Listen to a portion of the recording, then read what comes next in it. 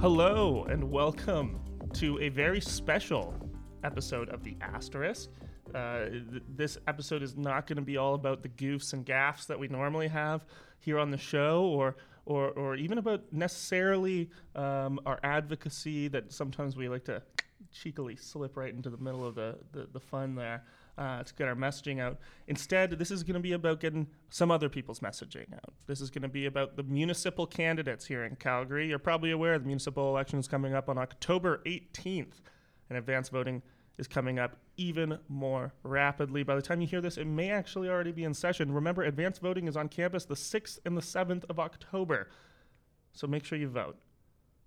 Dawson, are you ready? I am so ready. I am so excited to be here, and I'm so excited for the fun of it all, and I'm happy to be part of it. Wonderful. To our listeners, you know me. I'm Liam Hunter, your host and co-host of the Asterisk. Last year, you may have known me as your Vice President External. This year, I'm just the President, joined today by my good friend, trusted confidant, and a very important person in my life, Sir Dawson Thomas. You've just heard him speak. But today we're going to be joined by a wide range of candidates. Our first, though, is going to be a Ward 7 candidate coming straight out of Ward 7, the very ward that Sait is in. This is Marilyn North Peigan. And we are very excited to have her on the show today. But first, of course, Dawson, she's not here yet. She's waiting for us in the interview dimension. She is waiting for us in the interview dimension. So how do we get there, Liam? Well, I just need you to just come over here and stand on this metal pad. Okay. Okay. All right. Go ahead and just press that button to your right. Just press it to my right? Yeah, don't press the one to your right, otherwise we will be in excruciating pain. Kind of want that, though. You might like it, but we don't want to end up in that dimension. That dimension is not... We want the interview dimension. Interview dimension? Yeah. Okay, we'll go to pain one next time. Okay. All right, interview dimension, here we go. It's still going to be a little painful. Perfect. All right, just press it. All right, I'm pressing it.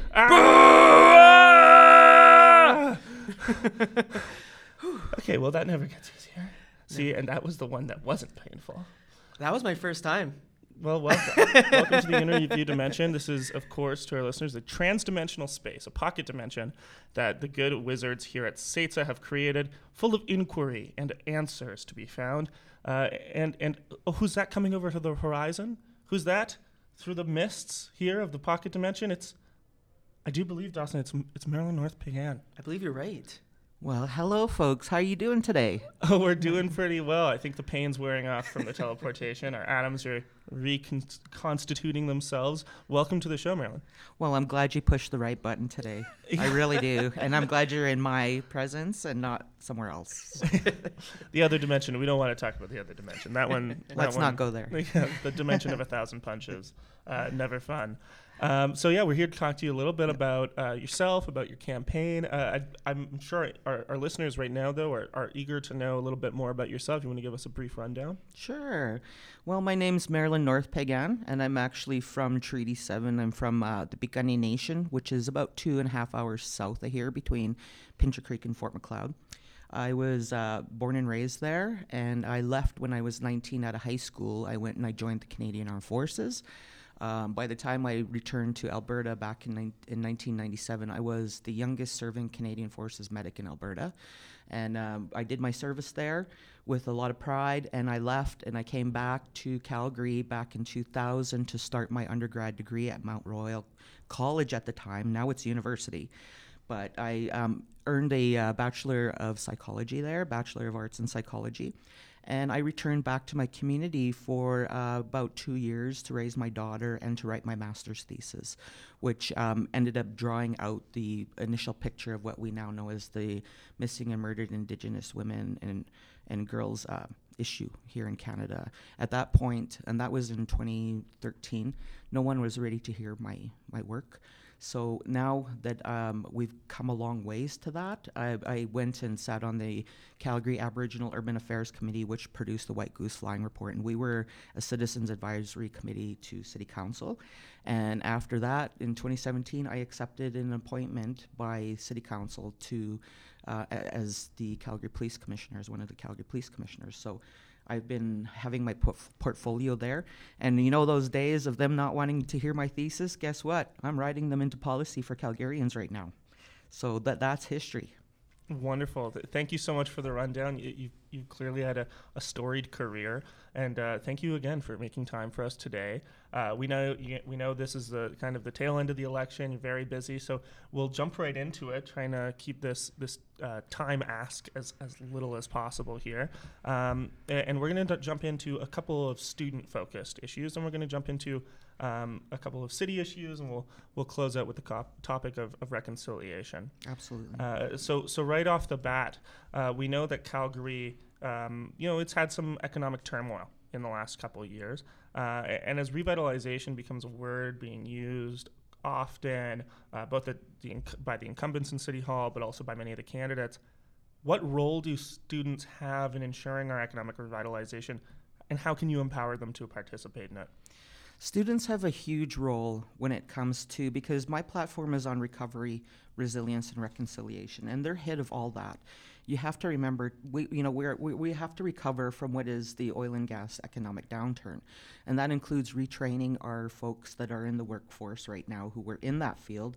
But not only that, but generating some initiatives with our students to make them. We need the ideas, we need the initiatives for the students to take those leads and to lead us into the next future.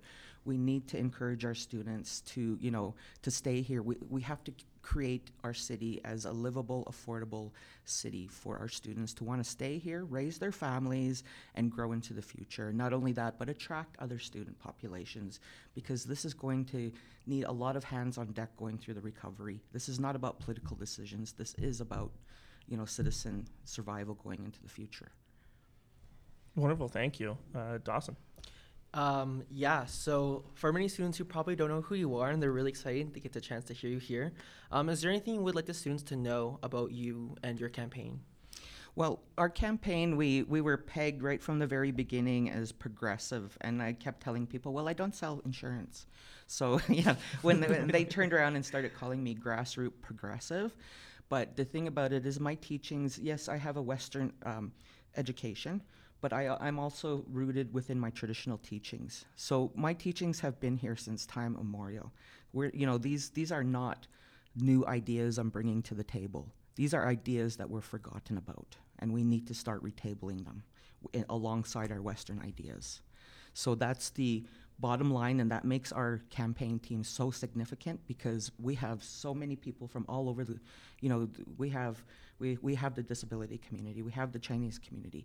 So, we're very diverse in our campaign, and we've really attracted those group of people because we are a grassroots campaign. We never started from the public, we started from the community. Absolutely. Wow, that's amazing. Thank you so much for sharing that. Liam.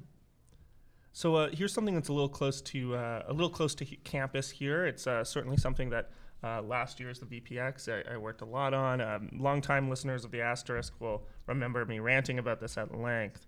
Are you familiar with the issues surrounding the U-Pass, which is the Universal Transit Pass for students? Yes, because I had one in school as well, and I remember the issues around it. Yeah, of course, there's the ongoing issues of opt-outs, standardizing opt-outs across the program, but definitely having kind of students in the room. We've spoken to city councilors, both incumbent candidates across the city as well, as people within Calgary Transit, and there's a little bit of there are some people who are really on board. There's some people who are on board on paper, and there are some people who are actually opposed to having students in the room for negotiating those contracts, which are currently negotiated just between the schools and Calgary Transit on the students' behalf.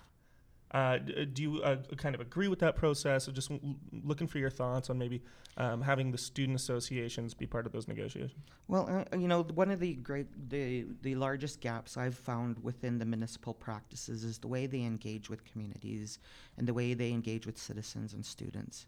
And they acknowledge themselves there's a lot of room for improvement. So we need to start, asking the people that these issues affect. We need to ask them directly, what do you want? What do you need? We need to start listening to that. And one of the hugest issues I'm finding at the door knocking is people are frustrated because the municipal government is not listening to the citizens.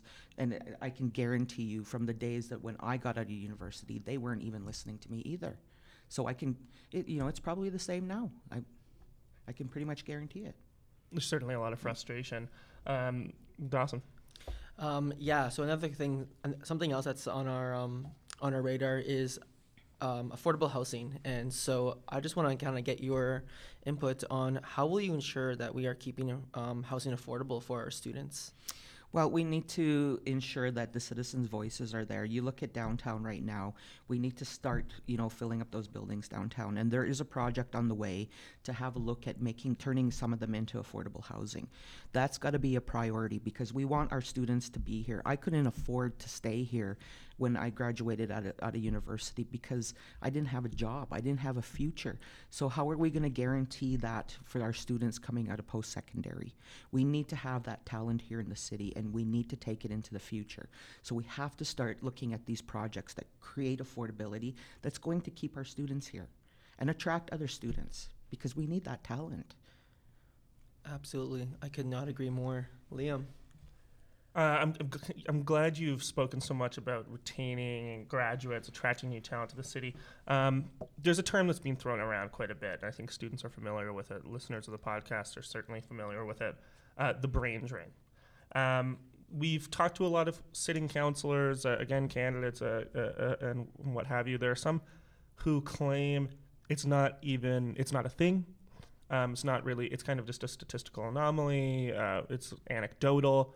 And that might be possible. Others are completely firm that it's occurring in our city and that's an urgent crisis. Their opponents say this is being blown out of proportion. How do you view the concept of the brain drain? Is it real? Well, like everything else that happens in Western world, we need the empirical evidence because I'm very empirical driven. So, those are the kind of projects that students need to get behind is we need to show people they need to have the piece of paper in front of them that's going to tell them exactly what this is. We have to start doing stuff like that. We can't just be, that's like me saying, well, Indigenous people have this. And one of the thing about that I've tackled is the anti-racism portfolio with the Calgary Police Commission. And up until yesterday, we didn't have the empirical evidence stating that it existed. So you need to prove those things with municipalities, and unfortunately, that's just a practice of Western world. So empirical evidence is where you need to go. Certainly.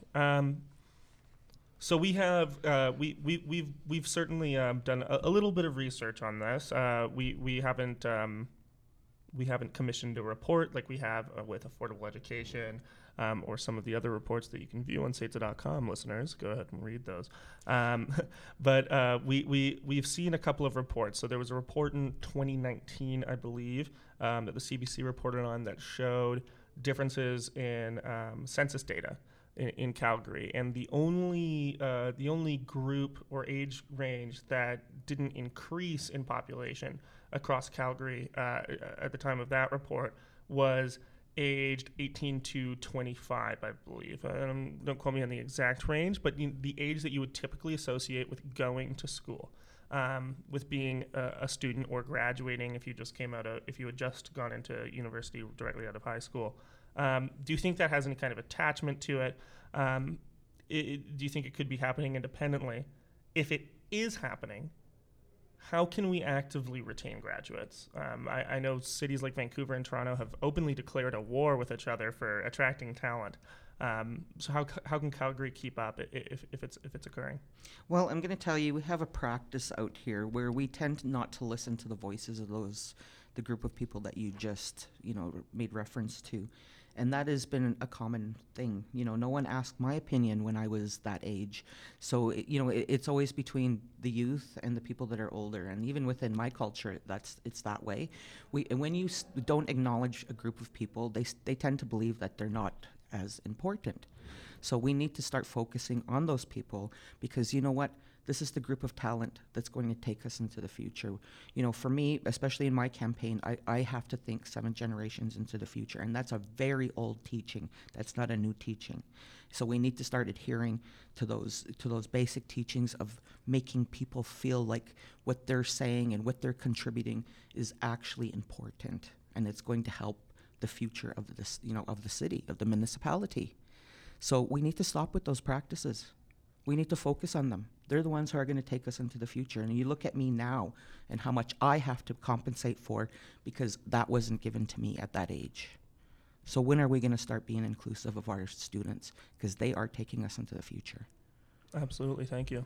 I'd like to transition now more into city issues, more at large, as opposed to just the specific student ones. Because while our students are students, they are also full-fledged citizens of the city. And so we want to touch on it a little bit. Dawson, why don't you take away the first one? Yeah, absolutely. So I just wanted to know, given that students are always utilizing like transportation all the time here, being active citizens here, what is your stance on the Green Line? Well, the Green Line, the proposals are already there. We just need to jump in front of those proposals to make sure that they're going to benefit the communities that they're meant to serve. And I'm going to tell you right now, there is an issue with the Green Line being built through a recovery, which is something that our campaign was actually looking at when it comes to recovery and actually preventing what we call K-shaped recovery, which means a recovery that's just aimed at one specific group of people. So we need to look at our vulnerable populations, those less fortunate. So let's expand out and see if we can pilot a program like expanding our fare-free zone. That's going to bring in the long run the economic benefits for the Green Line. So the Green Line, the plans are already in place. We just need to make sure that those short-term goals that the city now has set come to life. Because, yes, the province has cut money, and I know they got money back just recently, but if that happens, and because the province has been so unsure with the municipalities, we have to ensure those short-term goals with the Green Line are met, because they're already in place. And at the long term, they're meant to actually bring the Green Line into life. But we have to also consider this recovery we're going into with it. And like I said, we have to start looking at preventing that K-shaped recovery. Absolutely. Yeah. You make such an excellent point regarding vulnerable communities and recovery, and I definitely agree for sure. Liam? Yeah, thank you for your answers so far. Really enjoying this conversation. Next, I just want to stick to the topic of transportation here. The lack of accessible and available transportation is a real challenge, especially for communities in the city where car ownership may not be as widespread. Certainly, that's true of myself. But certainly accessible transportation has been historically a challenge in the city, limiting individuals from fully participating in all aspects of their community as citizens.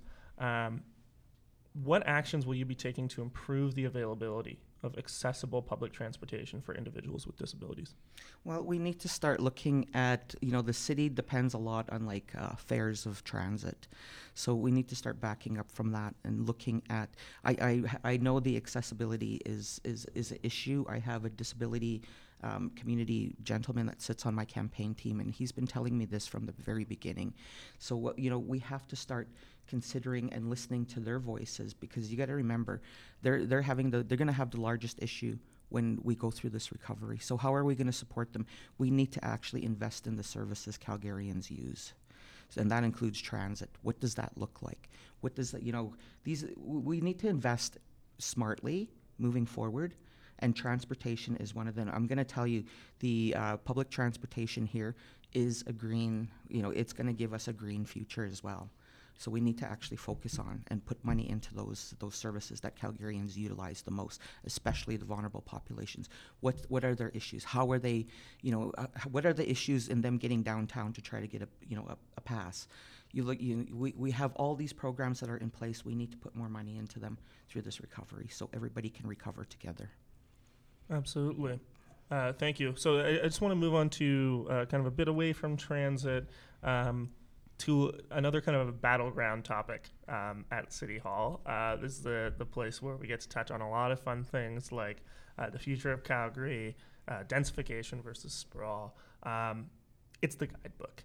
The guidebook is being a contentious issue but for some councillors. Other councillors, not so much, and they kind of wish that it had just passed or went away from their desk.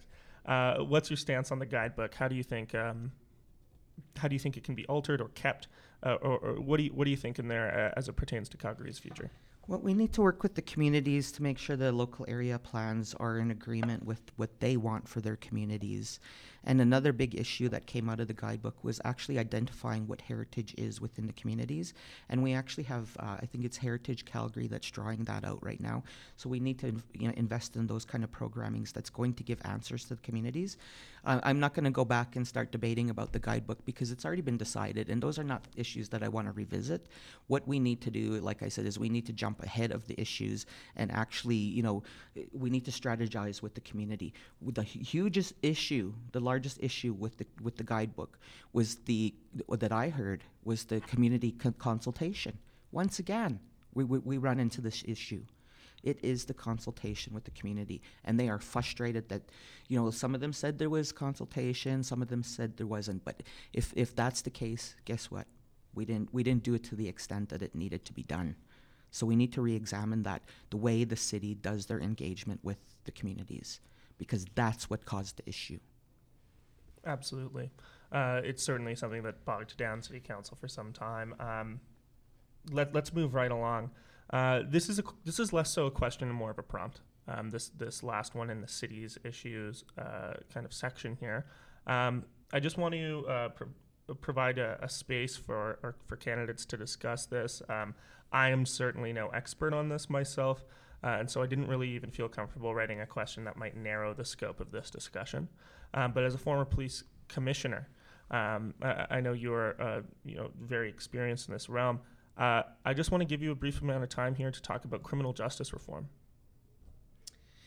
Well, we need to start looking at the teachings that are here. And what we do have is we have a restorative justice program with the Indigenous populations. Now, a lot of people suggest or say that the easy way is to go the Indigenous way. But it's a lot harder when you're having to actually face what you did to the community and to justify that and to heal with the community that you made an offense against, right? So, we have to start looking at the teachings that are already. If we want to discuss true reconciliation, we need to already discuss what's already been here and what's already here. So we already have those practices. And the thing about Western society is that there's this big belief out there that we were just running wild in the free in the prairies, and that's not the case. We had government, we had structure, we had police. And we had those teachings. So what can we learn from what was already here? That's what I've been asking people. That's the reconciliation challenge, is nobody is recognizing what has already been here for years, since before time. Thank you so much. I'm glad you brought up reconciliation. I'm going to toss it over to Dawson for our last question here. Yeah, thank you so much, Liam. Super important topic right now, and something that's really, really important to me. So thank you so much for speaking on those issues there and mentioning that. My question is, with reconciliation in mind, many Indigenous communities in the city struggle with barriers such as addictions and mental health struggles. What is your stance on giving back to these communities to ensure they're not only being spoken for, but supported through various resources that the city can provide so they aren't left behind? Well, again, it comes to that. We do it with the community and not for the community. And one of the largest issues that I did see happen with the city is the pilot program for people who can take alcohol into the parks.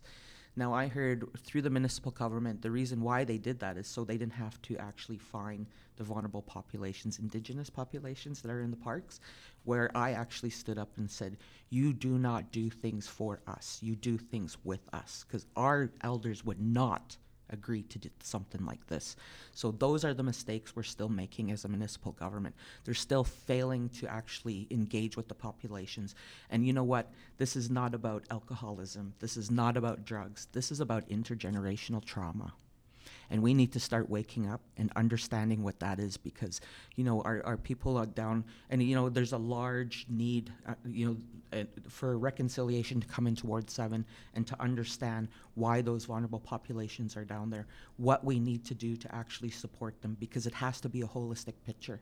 You look at the mental health policy that the mayor just presented not long ago, we need to invest in that, because they actually brought to the table the right people. And that's a very rare thing to happen. And we need to see more of that. So it has to be with the community. It can't be for the communities.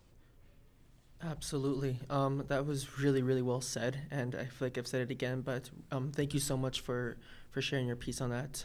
I really agree. We need to be working with the people in order for us to kind of strive for the goals that we have in mind for us. So thank you so much for saying that. Liam? Yeah, thank you both. I think that was the end of our question list. I want to leave a little bit of space here for you. Do you have any questions for us? Do you have any kind of closing statements you'd like to make? I just think we really need to encourage our student population to get out and vote, because it's really important. We don't want another municipal leader that's just going to carry on the practice of what the current, the people in government are actually doing. We need to have a change, and this is our opportunity to form a new relationship with our city, and this has to include our student population, because they're the ones who are going to take us into the future, not this current. Calgarians have already said enough with this. We need to move ahead, and we need our students. So I'm encouraging everybody to get out there October 18th and vote for recovery, resilience, and reconciliation. Thank you so much. Thanks for making time for us. Best of luck to you on the campaign trail. And have a most wonderful day for the remainder of your time here in the quantum interview realm. We will disappear back into the mists and go Do I search get left here? There's a door just over the planes. Okay. The planes of interview and inquiry. Very and to the convenient. left. I don't know why we use the teleporter. We should just use the door. There will be a teleportation pad. You'll find it. But we'll disappear back into the mists now and go wander this landscape for our next interviewee. Thank you so much, Marilyn. Thank you so much for having me today. Appreciate it. Happy trails out in here.